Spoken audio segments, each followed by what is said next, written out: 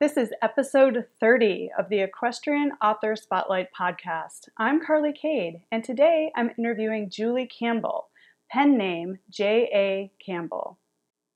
When Julie is not writing, she's often out riding horses or working sheep with her dogs. She lives in Colorado with a handful of cats, some sheep, Kira and Bran, her border collies, and her endurance horses, Triska and Cavalier, and her Irish Sailor. She is the author of many vampire and ghost hunting dog stories, the Tales of the Travelers series, and many other young adult books. Her passions include horses, writing about horses, dogs, and writing about dogs. She writes fantasy, sci-fi, horror, and all related genres. She is a member of the Horse Writers Association and Science Fiction Writers of America. Now, let's get into the interview. Welcome to the Equestrian Author Spotlight podcast, a podcast featuring interviews with equestrian authors who love all things horses and writing about them. In each episode, you'll hear inspirational stories from horsebook authors, including writing advice and marketing tips to help you write your very own horsebook. If you're an author, aspire to be an author, or simply love horsebooks, then you are in the right place. I'm your host, Carly Cade, and creative writing makes my spurs jingle. Hi everyone, welcome to the Equestrian Author Spotlight Show. I'm Carly Cade, and today I'm so excited to have fellow author J.A. Campbell, also known as Julie. I'll be calling her Julie during the interview on the show. Hi Julie. Hi everybody. Yay, I'm so excited to have you today. And how I love to kick these things off. You know, obviously we're horse lovers listening in, horsebook lovers listening in. I always love to hear how my guests got into horses. Can you tell us a little bit about your history with horses, Julie? Well, I've been riding since before I can remember. I was lucky enough that my parents, somehow I talked them into getting me pony rides when I was little, you know, the little ones that you ride around in a circle. And then I was a little bit older, when we went on vacation, they would take me on trail rides. And when I was old enough, they got me lessons at the local barn. So I'd been riding for a really long time, and horses they just get in your blood, and, you know, it's passion. So, and they don't go away. Oh, believe me, I think you just described my growing up with horses and, and how it started. And I imagine you had Breyer horses in your life too. Oh yes, I had quite a few. Yes, they're still back in my parents' house in Ohio. Someday I'm sure I'll get them out here. But yeah, the Breyer horses are a big part of growing up as a horse lover. Oh, and so today you are a horse owner. Can you tell us about your furry friends? The horses that I have right now in my life, Triska is a 13-year-old Arabian mare. She's a chestnut, so I've got myself a fiery little redhead. Oh, nice.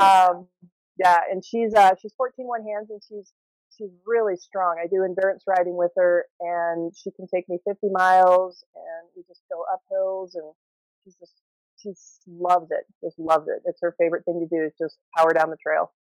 Oh, that is so cool. Yep. And I think there's a couple others you have to tell us about too. Yep, and then Cavalier is my other horse that I currently have, and he is he'll be 8 in April, and he's a gelding. I got him a couple years ago. He's just been through training, and we're bringing him up, and I'm hoping he's going to be my 100-miler. He's a pretty big horse. He's 15'3". He's got big old bones, and he's really good on the trail so far, but he's pretty inexperienced, so we're still kind of seeing how he's going to do and how he's going to take to it, and I'm trying to bring him up real slow so that I don't, blow his brain right away. Oh, yeah, I can only imagine. And endurance riding, talk to us a little bit more about the sport of endurance riding and how you got into endurance riding. You're my first endurance rider on the show, so I am so curious. Well, it's kind of a funny story how I got into it. My first horse, Sabaska, I was riding with a woman, and I fell in love with one of her horses, and she helped me kind of train her. She was barely halter broke, which it was kind of weird circumstance. She was an older mare that they just never did anything with, and by older I'm talking like 11, so not super old. Mm-hmm. Well bred, but they never trained her for show or anything, which worked out really well for me. And so I fell in love with her while I was working with her and decided to buy her. And I had another friend of mine out watching me ride her at one point. I was just working on getting some pointers and stuff. And she's like, oh man, she moves so big. She would be great at endurance. I'm like, what's endurance? And she's like, really long trail rides. I'm like, sounds awesome. And that's kind of honestly how I got into it. A friend mentioned that it was cool, and so I started looking it up. And I wanted to do more trail riding because I hadn't been able to do as much of that when I was younger, not having my own horses, other than on vacations and stuff like that. And so I looked into it and I started doing research and I started training for it. And I kind of got into it back in the early 2000s. And then I had to drop out for a while because of life and stuff. But when I got Triska, a couple years after I had her, started training her for endurance and got back into it. So I've been back into it this will be our 4th season together. So yeah, I just kind of fell into it because my horse was going to be good at it. And Sabaska she was amazing on the trail. If I had been able to stay in it with her, she probably would have been a 100-miler too. I am talking about 100 miles in a day. That's been kind of my goal since I got into the sport. You have different levels of riding in endurance. You've got your limited distance, which are 30 miles, anything under 50 miles is a limited distance ride, which may not sound that short, but for an endurance ride, that's a shorter ride. We also tend to call them the luxury distance because you can be done, you can go out and you can ride for several hours and be done pretty early in the day if you're cruising along. And especially if the weather's not the best, sometimes it's nice to be done a little bit quicker.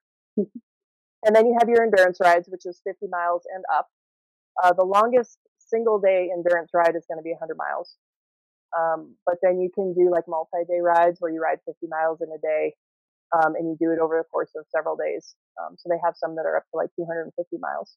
Wow. Yeah. I mean, endurance riding is amazing. So I heard a couple things that you were saying. So one, a horse that's well suited to endurance riding is going to have like long strides and cover a lot of ground, because I'm assuming the goal is to finish in like a fast time. Is that right? So you've got a couple different ways that you can do it. You can you can race, or you can ride. Okay. If you're riding to complete. So you just want to get in under the time limit. So for a 50-mile ride, you have 12 hours. For a 100-mile ride, you have 24. For a 25-mile ride, you have 6, something like that. And each individual distance has a time increment in the rule book as to how much time you can spend out on the trail. And this includes hold times. So you're back in camp rescuing your horse, making sure they get food. You do vet checks. The primary goal is to finish under time with a healthy horse that can be what's called fit to continue. Mm-hmm. So they want your horse to be able to, say you ride 100 miles, your horse should be able to go 120, something like that. And they want your horse to be looking good at the end. They don't want you to ride your horse into the ground. That's not what we're all about.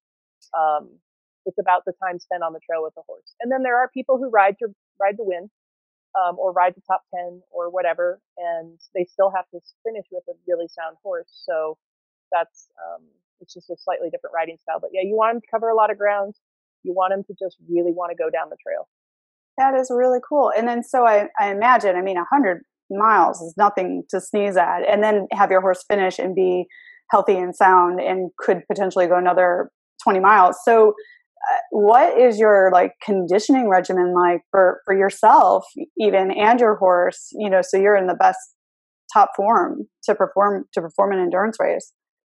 What you need to do, it takes several years to actually really bring along an endurance horse to peak condition, especially to be doing a 100-mile ride, or you're retired and you have a lot of time to condition properly. Most of us who have other things that we have to do with our lives, it takes a few years, because it takes about a year to develop the muscles. It takes about 2 years to develop the tendons, and about 3 years to really develop the bone structure, to take the increased pounding that we put on him going down the trail. So it really does take 3 years to truly develop an equine athlete like that. And you start with what we call a lot of long and slow. So walking and trotting intervals. And you might mix that up with like a shorter ride where you're doing some cantering and then walking. And then a longer ride where you're, up to, maybe 20 miles of walking and trotting. You're going to mix some hill workouts in there, especially if you live in a place like I live in Colorado. So we do a lot of mountain rides here. Mm-hmm. And our horses need to be able to go up and down a hill at speed. You have to teach your horse to go down a hill at a trot. Most people don't do that. They have to deal with pretty rocky terrain. So not only is it the conditioning, but it's the training of different types of trails. The horses have to learn how to deal with that and be okay with it. You see things like bikes on the trail and other hikers. And we've seen bear. Oh my. Yeah. I haven't seen one recently, but Sebastian and I, we came across a mountain lion one time years ago. I mean, it's just all sorts of stuff. You and your horse have to trust each other. And of course, to get there, you have to build that relationship. So you have to spend hours on the trail together. So it's a lot of time in the saddle, a lot of time doing groundwork and making sure that you and your horse work really well together. And yeah, once you get to the point where your horse is well conditioned, then you start riding hard. You'll do a hard 20 miles at a trot and a canter. And you don't usually, in a training ride, you don't usually go too much over 20 miles because you can do that repeatedly over a period of time and build them up to where they can do a 50 pretty easily. And the nice thing about horses is they keep their condition way better than human does. Like right now, if I went out and did a 30-mile endurance ride, I might cry a little bit. My horse would be completely fine with it because the winter's been pretty hard, so we haven't had as much trail time as we normally do. In the spring, we definitely work on building ourselves back up to getting on the trail. And a lot of my conditioning is just making sure I spend a lot of time in the saddle as much as I can.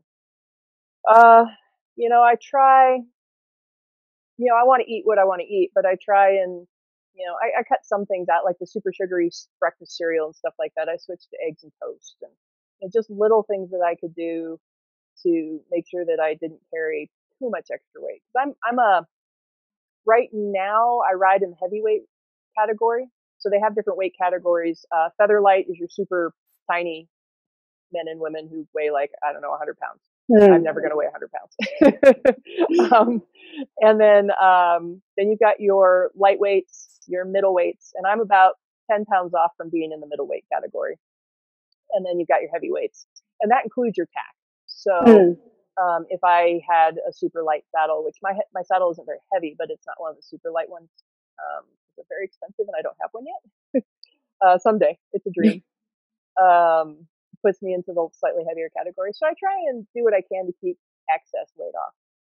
That is so interesting. I mean, clearly you're good at it too, because I'm looking over your shoulder. You're there in your office. I see a saddle, which I spotted immediately, but I see some ribbons up there above your head too. Those are actually for my dogs.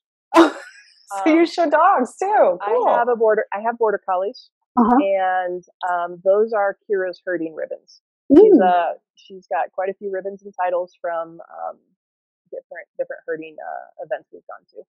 Wow, that is so cool. So, I mean, you're like cowgirl. You're like a cowgirl there. You're like raising herding dogs. And I mean, I could go down a huge rabbit hole here and ask you 1,000 questions about training a dog for herding. But maybe we'll save that for another episode, unless you can give us like a quick, like how you got into that and a quick like. Well, the how I got into that is very similar to how I got into endurance. I got a border collie. And I said, I'm getting a border collie, and I got my border collie to keep up with my horse on the trail. Kira, my older dog, she used to trail ride with us all the time. And, she'd go on 20-mile trail rides and stuff like that too, as long as it wasn't too hot. And even to this day, she's almost 10 now, but she's super fit. And every time the vets listen to her heart, they're like, oh my God, her heart is amazing, because she used to do all this running with us. And I was like, well, I've got a border collie. I've got to put her on sheep at least once in her life, because she's from herding, from working lines, and as a border collie should be.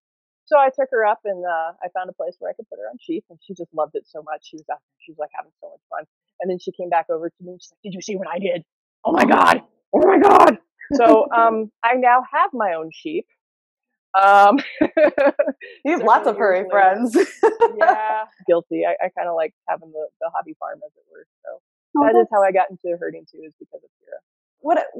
What I really love about what you've shared with me so far is that And I really believe like this is how life works. Like these opportunities kind of show up and that lead you in a certain direction.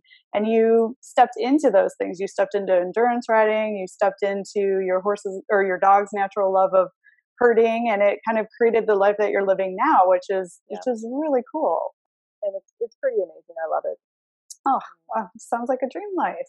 Which leads us to the next part of your dream life. You also write horse books. So, is there like another magical story about how writing occurred in your life? Kinda. So I got a couple stories about how I started writing and then how I started writing my horse books. Mm-hmm. I mean, obviously I've been into horses my whole life, so that it kind of flowed naturally into writing horse fiction. But I've always been into sci-fi and fantasy. Always loved it. Even when I was younger in elementary school and stuff, I would always write little stories. And when we had those as writing assignments, and then I was writing Nancy Drew knockoffs because that's what I was reading. I was in elementary school. It was great. The mystery of the 99 steps or whatever, But it was always my favorite assignments when we would write the books and then the PTO people would bind it for us and all that. And then when I was in the sixth grade, my sixth grade reading teacher, Mrs. Fox, was like, I think you're going to be an author someday because you just love to read so much and you write so well. And I'm like, no, authors are like these godlike beings on other planets. They're not real people. What are you talking about? Nah. So she was right. I turned into an author. And I write science fiction and fantasy because that's what I love.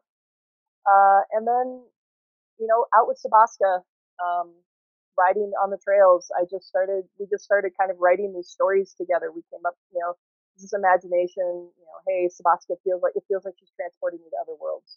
Especially when I was really just first getting into trail riding in the Rocky Mountains, because I'm from Ohio, or I grew up in Ohio anyway, and I moved out to Colorado for college. And so being able to trail ride in these mountains it was just like a dream come true. Oh, yeah. On my own horse and just discovering what trail riding really was, things like that. And it felt like we were in just totally different world. And it was very different from what I grew up with. So, learning the mountains and everything has been very, very amazing. And yeah, so I decided to write fiction about a horse that transports her rider into another world. That's awesome. So I know you have written a lot of books. How many horse books have you written so far? Okay, so strictly horse books, full-length novels. I have to count 1, 2, 3, 4, 5, 6. One of them is not quite is in the editing process right now. Will be published in a couple of months. Oh, very cool. So I have 5 that are published right now, and then I have various short stories and stuff like that that are specifically horses. Yeah, that is cool. And you also, that was another question I have there too. You also write outside of horse books as well. So hold up your 5 horse books that you have there for the people watching on YouTube so they can see your awesome covers, and tell us a little bit about, because it's 2 different series, is that right? Yeah, so this is Sebaska's Tale and this is Sebaska's Quest. These are the first 2 that Sebaska helped me write, basically. Mm-hmm. And unfortunately she's since passed, but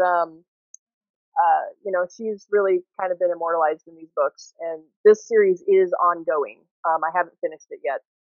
So they're about a modern day teen who gets transported to other worlds on her grandmother's favorite horse after her grandmother dies in mysterious circumstances, and she is helping sell the horses on her grandmother's farm.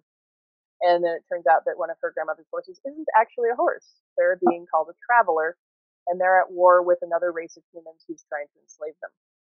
So the travelers enlist humans to help them and fight this war. So it's about the modern day war. Saga and Jarl and Saga's War, which is the one that I finished and it's in edits right now, are a offshoot series of the modern books about the origins of the war between the travelers and the race of humans who are trying to enslave them. So this is an offshoot trilogy that kind of takes place a few hundred years prior to the modern trilogy, but feeds directly into the end of Sebaska's Quest. And after Sebaska's Quest, these characters actually stay in play in the modern times, and join the adventure to try and actually finish the war and make it stop. So that's the Travelers series. That's my super fantasy series. And then I have a standalone called Into the West, and it was originally written as a bunch of periodic stories that we published over the course of a few months with a different publisher I was with at one point. And then we took all the stories and I put it into a novel, and cleaned it up a lot, because this was one of my earlier writing endeavors, so it needed a lot of editing. It's pretty good now, though. A lot of people tell me they really like it. And it's about a modern American teen she's kind of a East Coast teen. She likes the mall. She likes, pretty things that sparkle. And she's also a horse girl. She's used to riding English. She rides an English horse farm, does a lot of stuff like that. And her dad takes a transfer to basically Ghost Town, Arizona. He's a geologist. So my town. Yeah. Total culture shock. Totally different style of riding. Her dad does know the owner of one of the local ranches, and they let her ride one of their retired cow horses. So now she's riding a quarter horse instead of a thoroughbred, and she's working on a ranch. She's riding in the Western saddle. She does embrace the whole cowgirl in training sort of thing. And then she finds a time portal and goes back in time and has to save the ranch from a water rights war back in, I like the late 1800s or something like that, as I recall. And of course, there's Pete Cowboy, but she has to save the cowboy a lot. He doesn't really save her too much. He saves him a ton. Nice, powerful equestrian woman. I like it. And some of it is about her exploring a brand new environment. She's learning about the desert. Totally just different sort of riding, different things like that, and learning to accept the new reality and really embrace it. And then, of course, going back in time is pretty cool too. So. That is super cool. And then you do write outside of the equestrian world too. So how many other books outside of horse books have you written? Let's see, novels, 10 or 11. This is amazing. That is a lot of books, lady. I'm like so impressed. I aspire to write that many books. I've squeezed out three book babies, which, I think is pretty good. But yeah, I mean, that's amazing. So how many years have you been writing? I have been professionally published for 10 years. 10 years. So you're writing more than one book a year. Yes. Okay. What is the secret? How on earth do you get that many books written and train for endurance ridings and show your dogs and, do all the other things that life calls upon? My social life involves my animals. So if you aren't one of my horseback riding friends or one of my dog friends, I may not see you very often. I love you. I'll say hi on Facebook, and sorry. That's pretty much how I do it. I don't have much social life. I don't watch very much TV. I should say I do have a social life. I do interact with my friends quite a bit. It's just that the people that I hang out with the most are the ones that are riding horses with me and doing the dog stuff with me. And I just stopped watching a lot of TV. I don't follow a lot of the series, even though I would love to watch them. They've got to be kind of short so that I can stay on top of it. It's got to be on Netflix. So usually when I have time to watch TV, it's because I'm binge watching it. Or I check a little bit of a series with my significant other, and we watch the show every now and again and watch the movies. And I just focus on it. I'm currently trying to go full time, and it's a little bit of a push, but my publisher and I are working on a plan for me to try and write full time. But that means I'm gonna have to write like 6 books a year, because when you're small press, independently published, whatever, and I'm with a small press and I do a little bit of self-publishing, you don't get the big advances or whatever. It depends on sales, and some of the markets that you can actually make some really good money in, you have to put out a lot of books. So some of it's just motivation. For a while, I didn't write a whole lot. I was working more on riding my horses and doing stuff for my dogs and working the day job and whatever. But I finally just got to the point where I'm like, if I'm going to do it, I need to try. Well, it sounds like you're already hugely successful. And what I'm really hearing is you prioritized your writing career and your dream of making your living through your writing. And that's what it takes. I mean, it takes that dedication. It takes sitting down at your computer every day. It takes, deciding what in your life to focus on, and what can go to the side for a while you're committing to this creative career.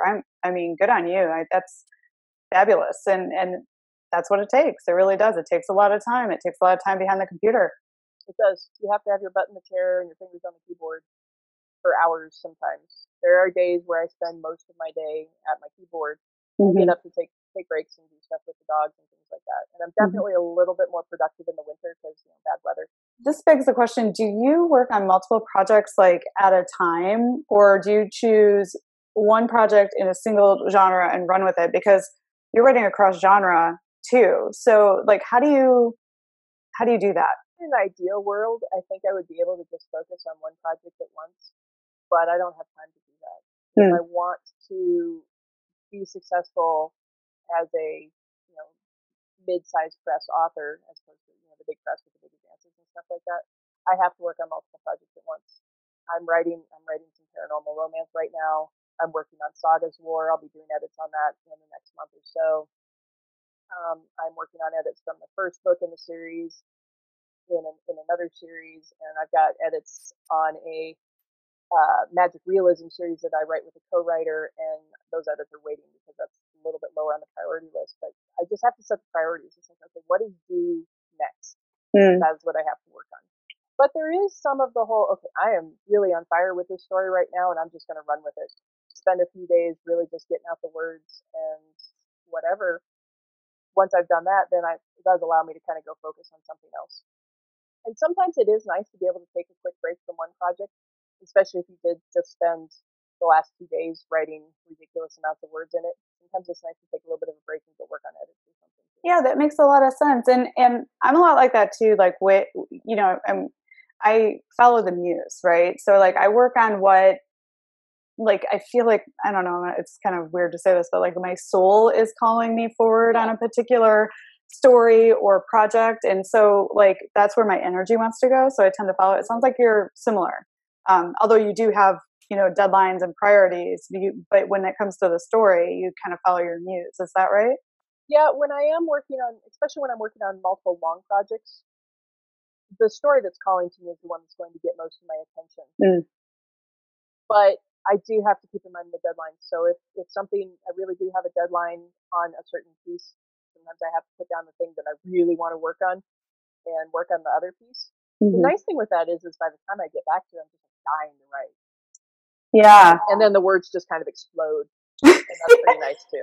That's the best feeling in the world when you're like, I like to call it flow, when you're just like in it, and it's like almost like you're not even there when the story is coming for you.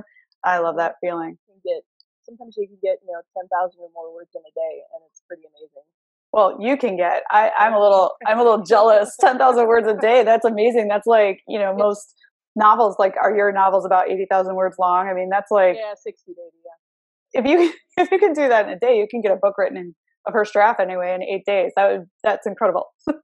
My last novel that I wrote in 20 days, and I didn't write every day because I was still working day job stuff. Tap your brain. I'm just saying, like, can I clone some of these genes that help you push these books out so quick? That's amazing.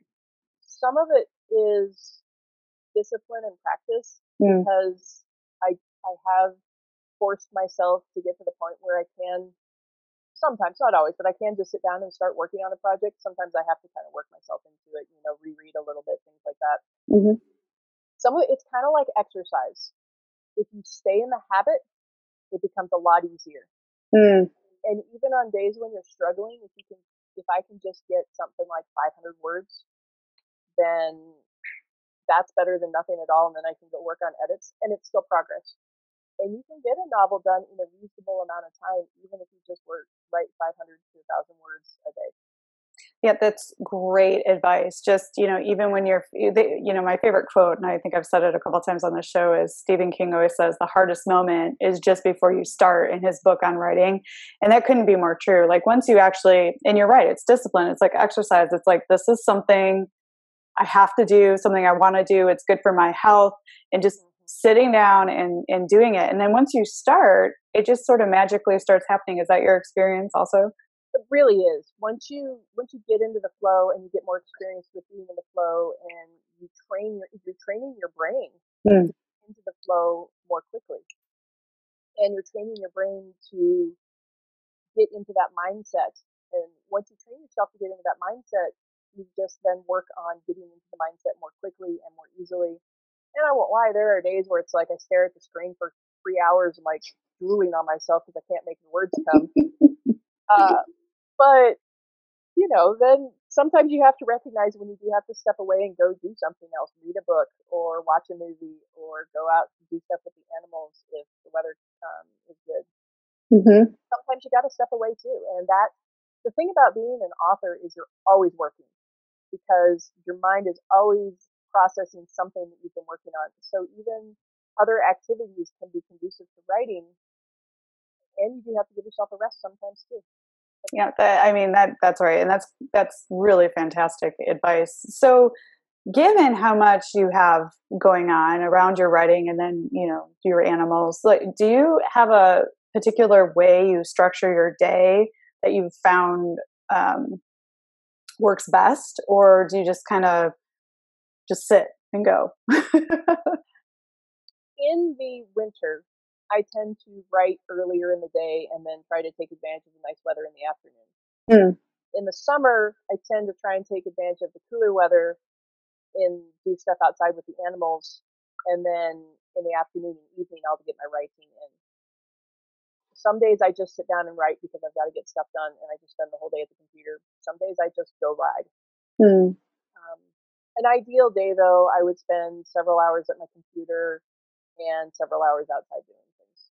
That's a good balance. I mean, that's great. You're like being creative and getting your creative work done, but then you're also allowing yourself the space to like be outside and get some fresh air and get stimulated by the animals. I think that's nice. So it's an important thing, is to have balance Yeah. in the career, because I know a lot of small businesses, because when you are an author, you are a small business. A lot of small business owners, they work constantly and just never stop and never put it down, but you need those opportunities to recharge so you can produce your very best work. So that sounds like a good balance.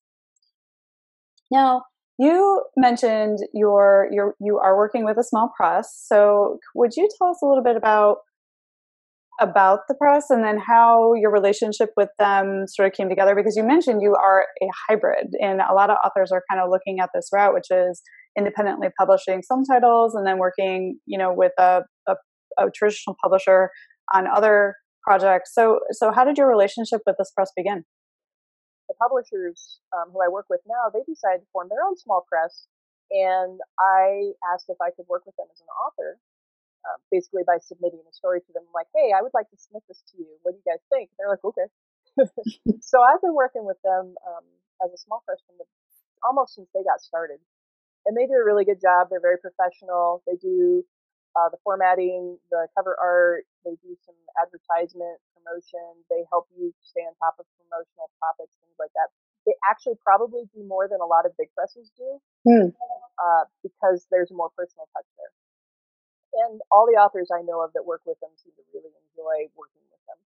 So they're a small to medium sized press right now, and they do a lot of things for me, which is nice. And of course, they get some of my royalties, and that's great, and it works out really well. I don't have an agent. Maybe someday, we'll see.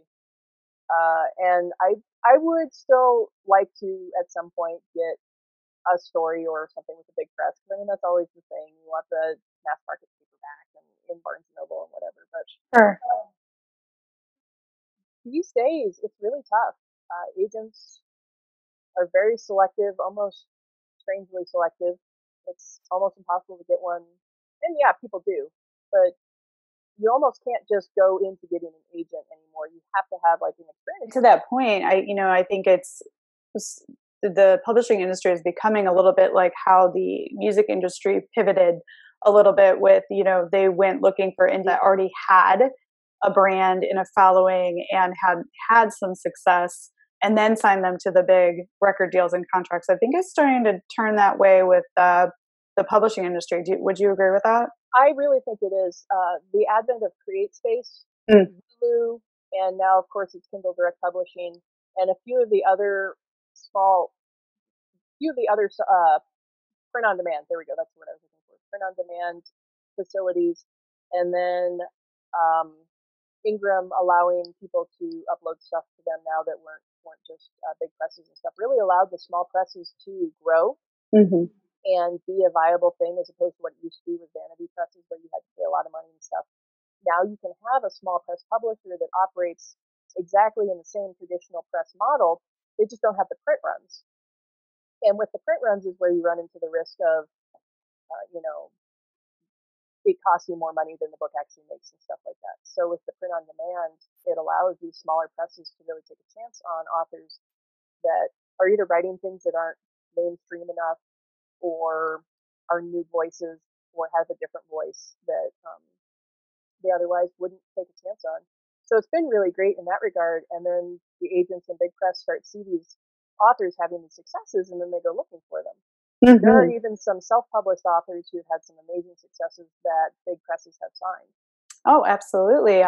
You know, this might not be everyone's cup of tea, but 50 Shades of Grey was an independently published book before it got picked up to a big publisher and then got turned into a movie. So there's a lot of possibility now. So what I heard you saying about working with the small press that you're working with is they take some things off your plate that you don't have to deal with. Like they provide the editors, the book cover design, the formatting, the, you know, uploading it to the distribution channels. And then they also, I imagine, help you reach readers.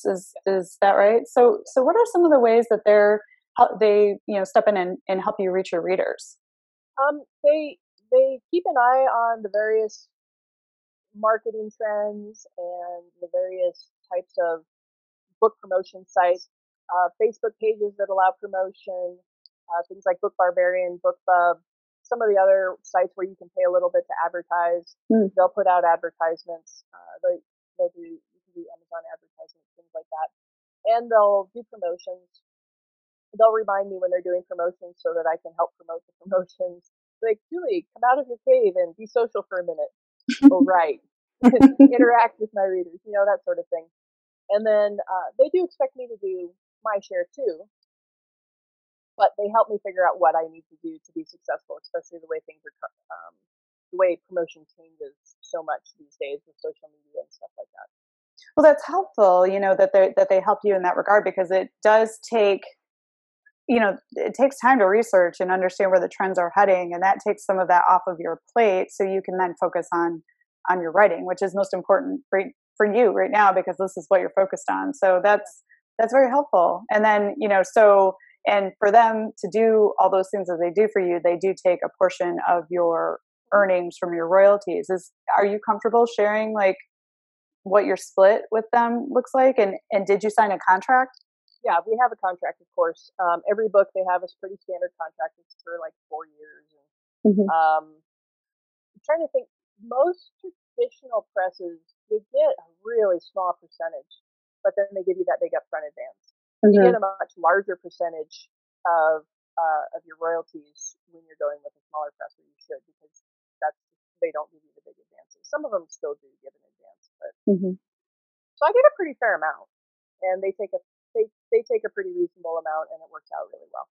Well, good. Well, I'm happy to hear you're happy with that. And it makes me happy to hear that there's small presses out there that, because, you know, a lot of authors that I talk to, some of the things that they don't like is that they have to market themselves and figure all this stuff out, and when they just rather be writing. But I still think it's interesting to hear you say that they do have the expectation still that you're interacting with your readers and marketing yourself, but they take some of that off your plate so you can focus on your writing. And it benefits them for me to be writing lots of books. So, and it benefits me for it too. So it's a pretty win-win situation. For sure. I love that. And while I was galloping around your website, looking, you know, checking out information and looking at how to build your interview questions, I found that you are a member of the Horror Writers Association, Science Fiction Writers of America, and the Dog Writers of America Association, and also the editor for Story Emporium Fiction Magazine, which is a lot of organizations to be involved in on top of all the stuff that you're doing there. Would you talk to us a little bit about the value for an author of belonging to groups and doing things like editing a fiction magazine? Can you talk a little bit about what value you found in being part of those things? So, Dog Writers Association, I kind of joined because it sounded awesome. It does sound awesome. We need a horse writers association. And you actually get some press privileges with Dog Writers Association. So that's kind of interesting.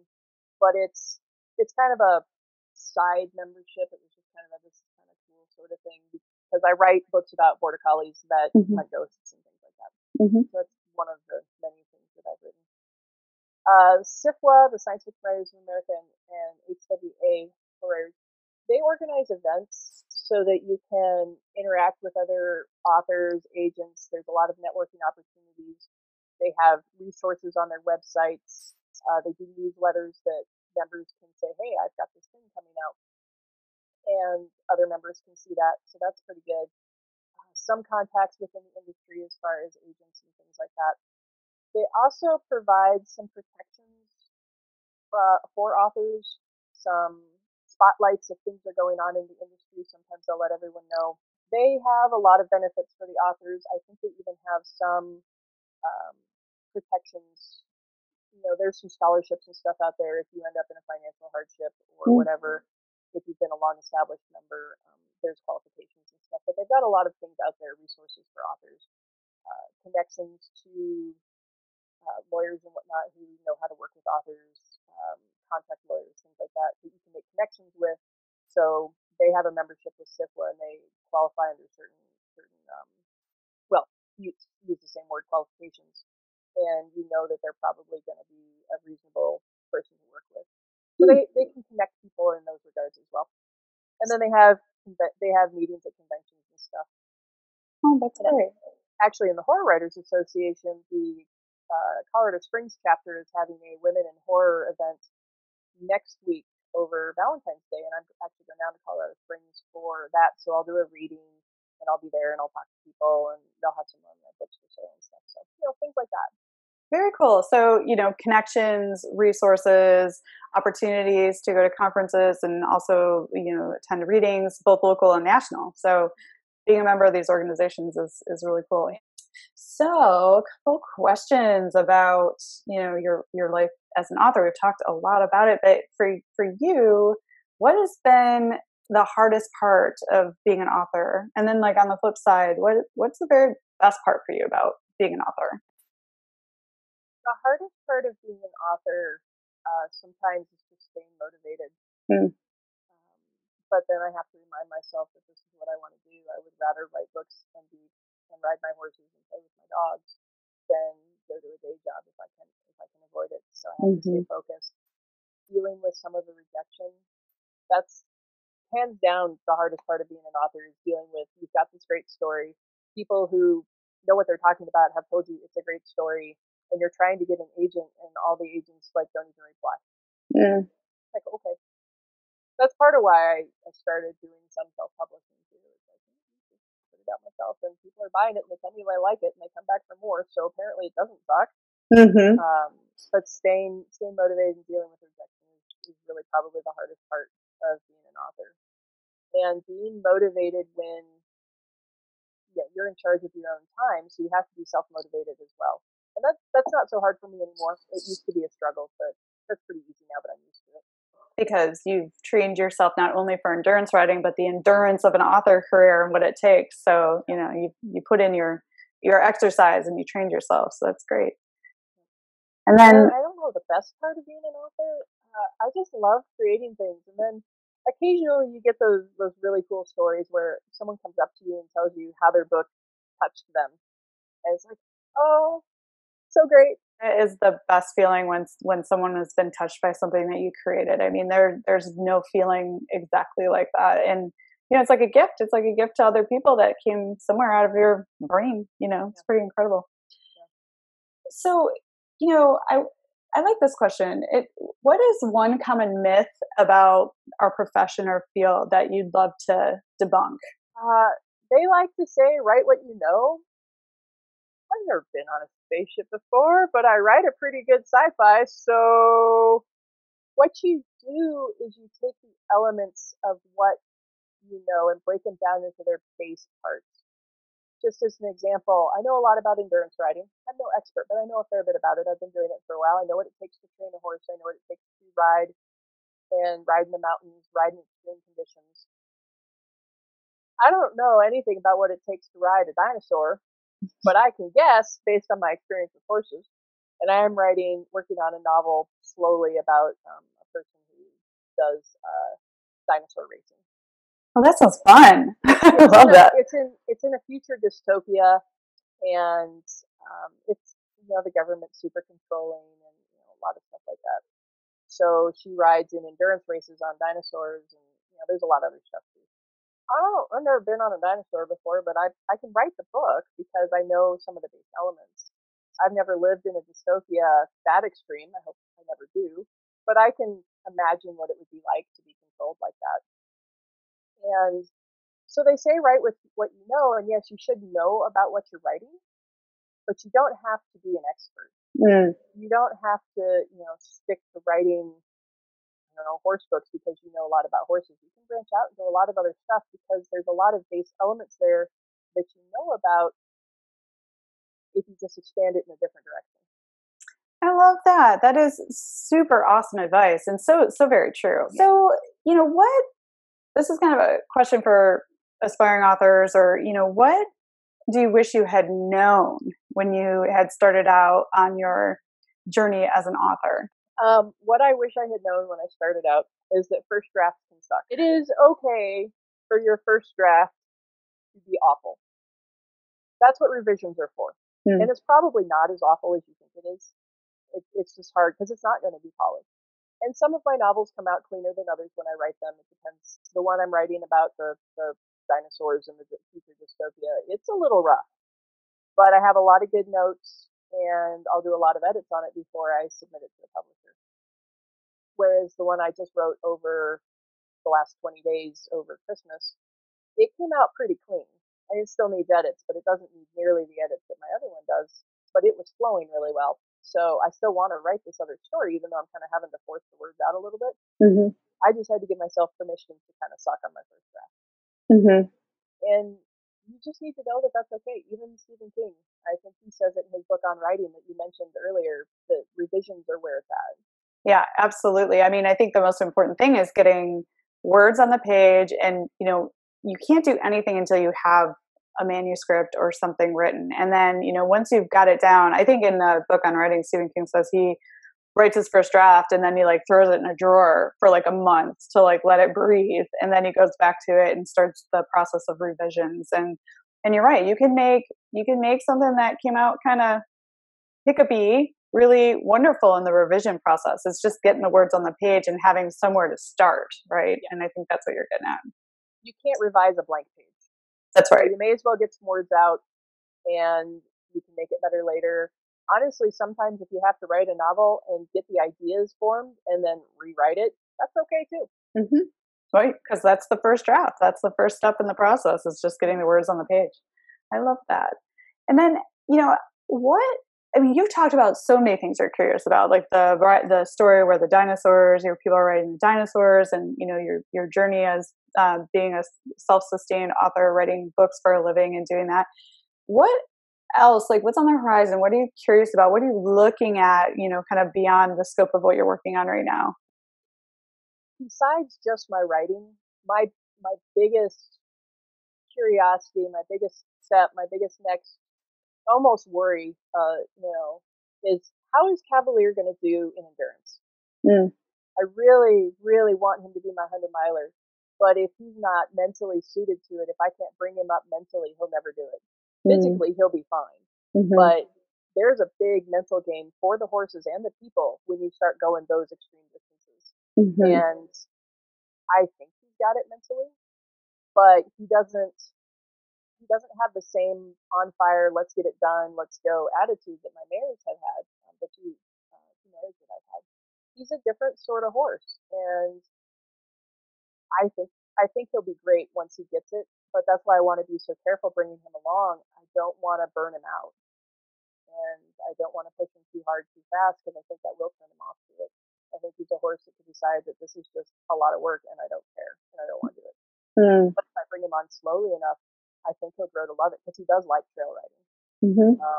And I think that's one of the biggest things on my mind is every time I take him out, I'm like, God, I hope we can make him into a 100-miler. Because I've been dreaming about this for years. But if it's not him, then it won't be him. And I'll just ride him on shorter distances, and I'll start looking for my next horse eventually once I get to that point, and start looking for 100-miling that way. That's really, yeah, that's really responsible horse ownership. You know, like understanding that horses have their own personalities, and you're giving him a job that you might not yet know if he's suited to, and that's really responsible horse ownership because you're not forcing, you know, a square into a circle. You're giving him time to acclimate, and you're going slowly, and then you also are very reasonable in the fact that maybe he won't like it, and you'll make a decision then. But you know, right now you're focused on the dream, and you're bringing him up the way you should, and you're letting time tell. And I think that's really responsible. Sounds like the future is bright for you and your pony. So, you know, Julie, I've had such an amazing time talking with you today, and you have provided like such a wealth of information for, you know, authors, aspiring authors, people that love your books, who want to know more about you. Thank you so much for being on the show today. Can you tell listeners where they can find you and your books? My books are all available on Amazon. Many of them are Kindle Unlimited if you're a Kindle Unlimited person. Just search for J.A. Campbell and all my stuff. I have a website. It's writerjacampbell.com. And that's writer with a W, not riding like a horse. I'm on Facebook.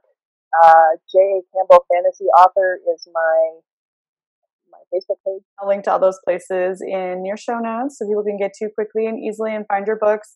And I'll share some pictures of you and your ponies and the covers of your books for people that want more information. And Julie, again, thank you for the gift of your time. I love supporting other authors, and I love it when authors partner up and unite. So thank you for doing that with me today. Absolutely. Thank you. Thanks for joining us this week on the Equestrian Author Spotlight podcast. I hope you enjoy these Q&A sessions with wonderful equine authors who love all things horses and riding, just like me.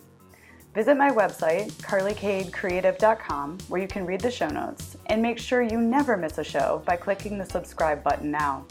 This podcast is made possible by listeners like you. Thank you so much for your support. Want a free guide to secrets of horsebook authors? Gallop over to carlycadecreative.com/wisdom to have author advice delivered instantly to your inbox. If you are an author who writes about horses and would like to be spotlighted, please let me know. Visit my contact page at carlycadecreative.com to fill out a request. I'd be happy to have you on the show too.